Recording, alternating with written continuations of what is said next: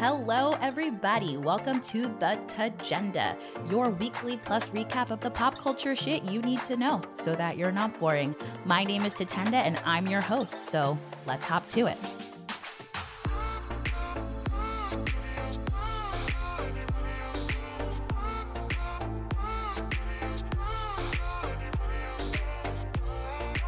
Hello and welcome to a new episode of The Tagenda. I am Tatenda Musapachiki, your lovely host, and I gotta be honest, we have so much to talk about this week.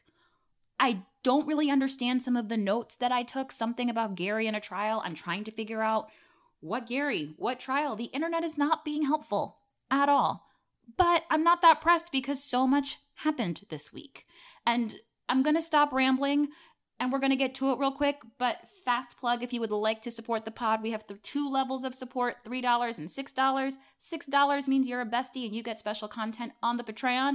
If you'd like us to support us, links are in the show notes. You can also go to thetagenda.com or you can go to our Instagram page at thetagenda and, give a little love. Share the content. Let your friends know it exists or put in your credit card to Patreon and support this pod. We love you, regardless. You don't have to support us at all if you don't want to, but I'm going to continue to ask you to because I don't want to be a broke bish over this podcast. So, let's go. Let's get to the madness. So much to talk about. The sads. This isn't really a sad. It's more of a disturbia. But it's sad in the fact that society still supports Chris Brown. I will say this with my whole chest, and I have maintained since we found out that he beat the shit out of Rihanna some 10, 12 years ago. Chris Brown is a fucking abuser and a menace. He's a terrible person. We should not be listening to his music.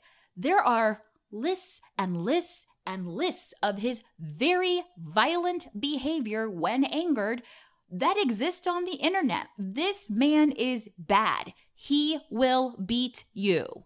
He's a problem. So, with that very clear intro, over the weekend, Usher threw Chris Brown a party. Chris Brown at this party allegedly was talking shit to Teyana Taylor, and Usher intervened before it got violent. And security had to break them up, and then outside, Chris Brown's team jumped Usher. Again, Usher threw him the fucking birthday party. And then because Usher chose to defend a woman that Chris Brown was angry with, Chris Brown decided to beat Usher. Usher. Again, Usher. The man's deranged. So then, in order to make everything seem nice, Usher posted a video. He's like, "There's not a scratch on me. Bish, there's makeup. I don't believe you." And then they were all smiles and friendly at Usher's Lovers and Friends Festival, which was a couple of days later.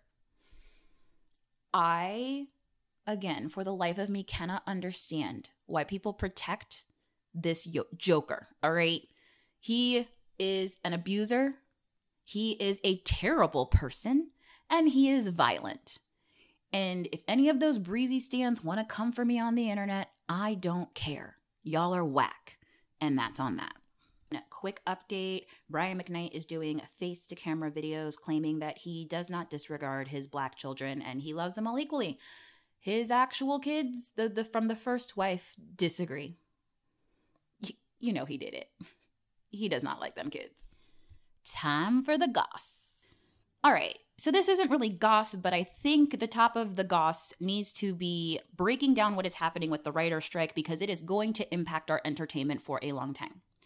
So, background to all of this. If you don't know what a union is, I'm going to need you to Google it because I'm not taking the time to explain what a union is.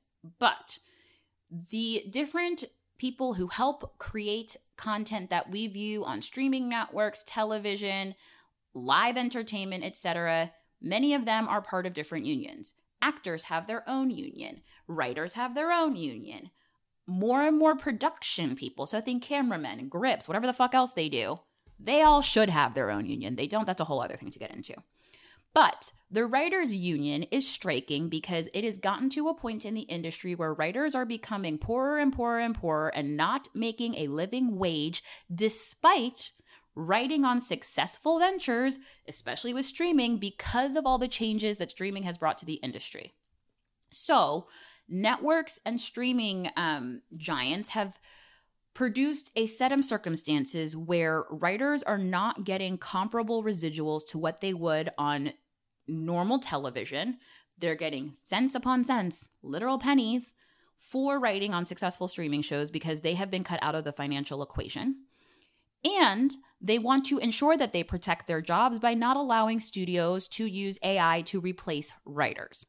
I think these are both fair. There are also like other details about the difference between a writer's room and a mini room, etc. But literally, writers are asking for 3% of the profits that these people make in total. 3%. Okay? And you may think to yourself, well, writers, they must be rolling in it. They're not. I have been reading a lot of instances where writers are talking about how they are getting residual checks for successful shows that have been on streaming that are 30 cents. 30 cents. That is crazy, especially if the show is considered a hit. Also, keep in mind that when you see stories of a writer's like, oh, I sold a show for $100,000. Okay, $100,000. That's a good living, but you have to remember that they have to take out their taxes. They have to pay their agents. That's probably 10%. Maybe a business agent. That's another 10%. A lawyer, your publicist, your stylist or whatever. Well, maybe not a stylist for a writer. Your dues for your union, right? That $100,000 can get down to $30,000 real quick, which again, great, but you don't know when your next successful show will be. Your income is very, very tenuous because you are not able to have as many opportunities for steady writing gigs because of how the system works within streaming and networks for writers, right?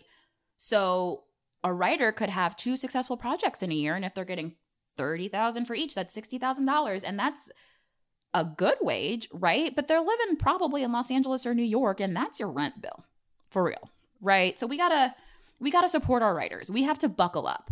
And the last time there was a writer strikes, it was several weeks. It is one of the reasons that reality television actually had a boom because people needed more shit to watch, and so they were like, "Wait, what are these reality shows? That's new," and started tuning in more because writers were not writing. And we gotta buckle up. I am always on the side of workers. I think people should be making more money, especially if they are not rolling in it, if they are literally supporting these ridiculous heads of networks who are making hundreds of millions of dollars. Literally, those people can give up 3% of $20, $40, $50 million a year to pay the fucking writers. Remember, the issue is not with us. We don't need to pay more to support it. The executives are making way too much fucking money. And so buckle up, buttercups. We got to support these writers. We gotta be in it. We got a while. So anyway, that is my liberal propaganda for the writer's strike. It's my show. So I will tell you my perspective.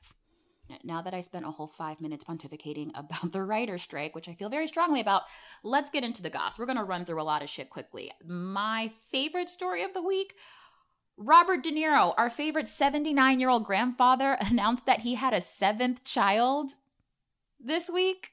A fresh baby at 79. At first, we didn't know who the girlfriend was, and then we found out. As of yesterday, her name is Tiffany Chen. No one knows how old she is, but based on her work and age and the ages that she said she was when she did past work, she's probably around 45, 46. Good for her. How would you feel if you were Robert De Niro's oldest child at 51 years of age and he's like, "Hey, you have a new brother. Congratulations." I'd lose my mind.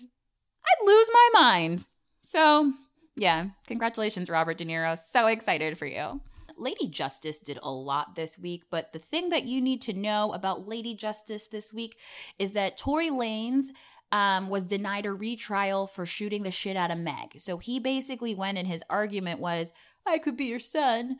Please don't send me to jail. I need a new trial." And the judge was like, "Nah, bish, no new trial for you." So he is going to be sentenced sometime soon. Can't wait.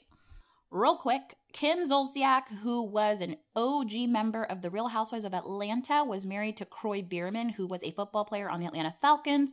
They are getting a divorce. It seems messy. They've been married for a long time. They were one of those stories where I was like, these people are going to make it. Apparently not. They are in a lot of financial trouble. And it seems like Kroy, though, filed for divorce from Kim. We'll find out how this all shakes out. I'm sure Kim will be selling this for some kind of Bravo money because it seems like she's broke. And this is sad, you know? I thought Kim and Kroy were going to make it, but apparently not. If you're a bestie, we'll talk more about the coronation. But for all of you, just good friends of the Tagenda, here's what you need to know. It was boring as fuck, all right? It was boring. It was not a good time. It was boring. The other royal news that is important is that in court this week, the Daily Mirror admitted to Harry's face in court that they used illegal means to gather information on him that they printed. And then they said, but it's okay because his family members were feeding us stories too.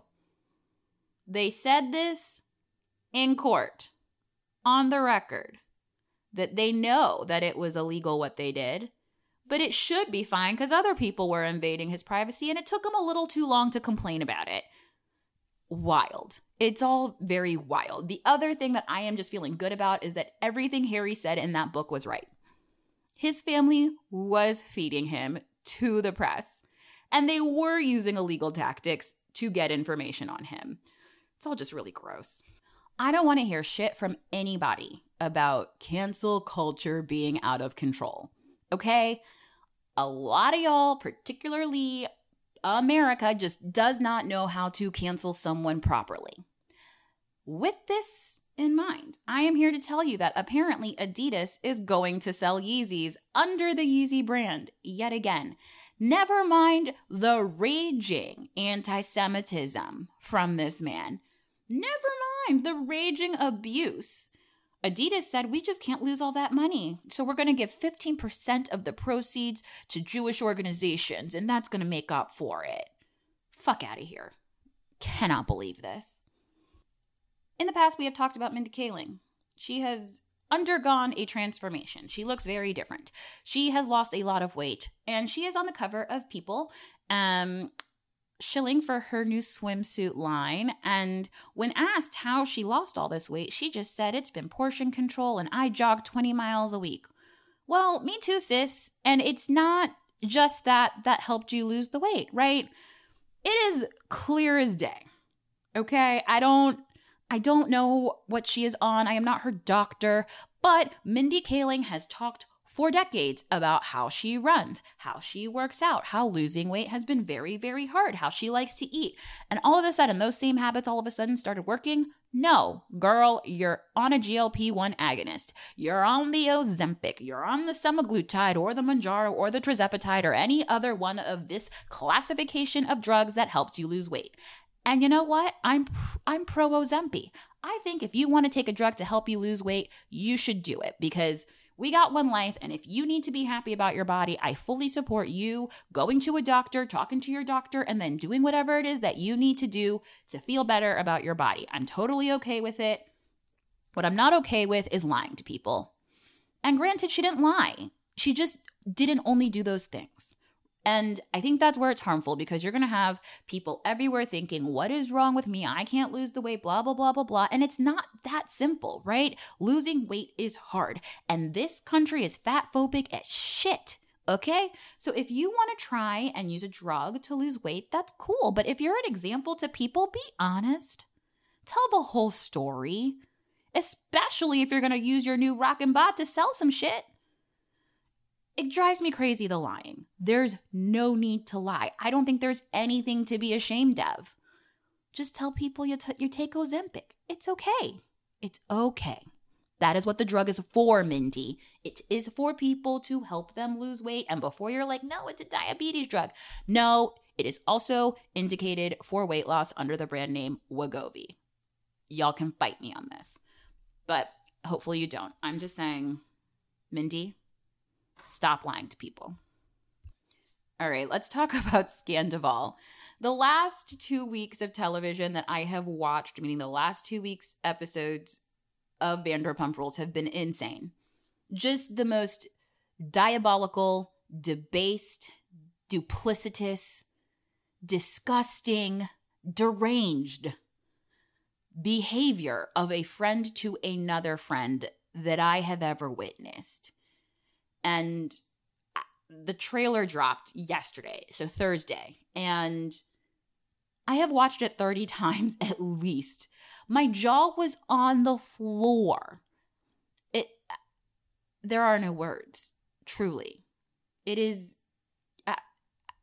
wild. It is wild, and I hope you all join me in watching this and commenting on it, because I'm struggling to wrap my head around how Tim Scumdeville and Rachel literally say, "We're not pathological liars" in the trailer. Bish, I've been watching you pathologically lie for the last 6 weeks on national television. They are deranged. So anyway, watch the trailer. Please chat with me about it. I will talk about it ad nauseum all day. I am consumed. So there's that. Whoo, chow. I don't think I've ever had this many goss segments. No, this many segments at all of this show ever. This week really was a lot, and I cut some stuff out. I cut a lot of the reality shit out that wasn't even Scandival. Most of it. So, I'm gonna go. It's my birthday weekend, and I'm really excited about it. It's gonna be so much fun. So, I'm literally about to go to Nordstrom Cafe and enjoy myself, and I will see you besties next week. I hope you have a lovely, lovely weekend. Please tell me all the dirt, all the goss, and please sign up for my Patreon as a birthday present. Thank you. XOXO. Bye.